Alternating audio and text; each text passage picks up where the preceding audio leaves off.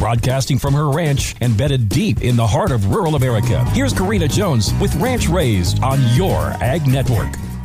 I've got a sweet treat for you today on Fun Fact Friday right here on Ranch Raised. September is National Honey Month. I couldn't wait to share the buzz with you on this natural sweetener we all love. National Honey Month was initiated by the National Honey Board in 1989, and it marks an important time for honey producers and beekeepers across the country. In the United States, honey collection season typically concludes in September as bees begin to secure their hives and prepare for winter. In the spirit of celebration, here are a few fun, crazy facts you may not know about bees, beekeeping, and honey. Did you know there are nearly 20,000 known species of bees throughout the world, 4,000 of which are native to the U.S.? A single worker bee produces approximately 1/12 of a teaspoon of honey in her lifetime. That means around 22,700 bees are needed to fill a single jar of honey. In 2012, archaeologists discovered the world's oldest honey. It was found in ceramic jars in Georgia, the country, not the state, and it is estimated by scientists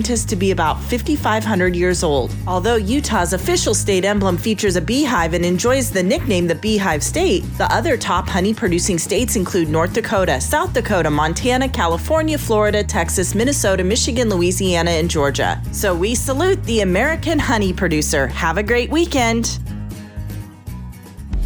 Purple Wave Auction understands that it takes the right equipment to maximize profits in the field. That equipment is up for auction every week at purplewave.com. Bid on hundreds of items from John Deere, Kubota, Case IH, and more. Our marketplace transparency makes bidding on those tractors, balers, and sprayers safe and easy. Equipment sells to the highest bidder regardless of price. Get started now at purplewave.com. Purple Wave Auction. Straight, simple, sold.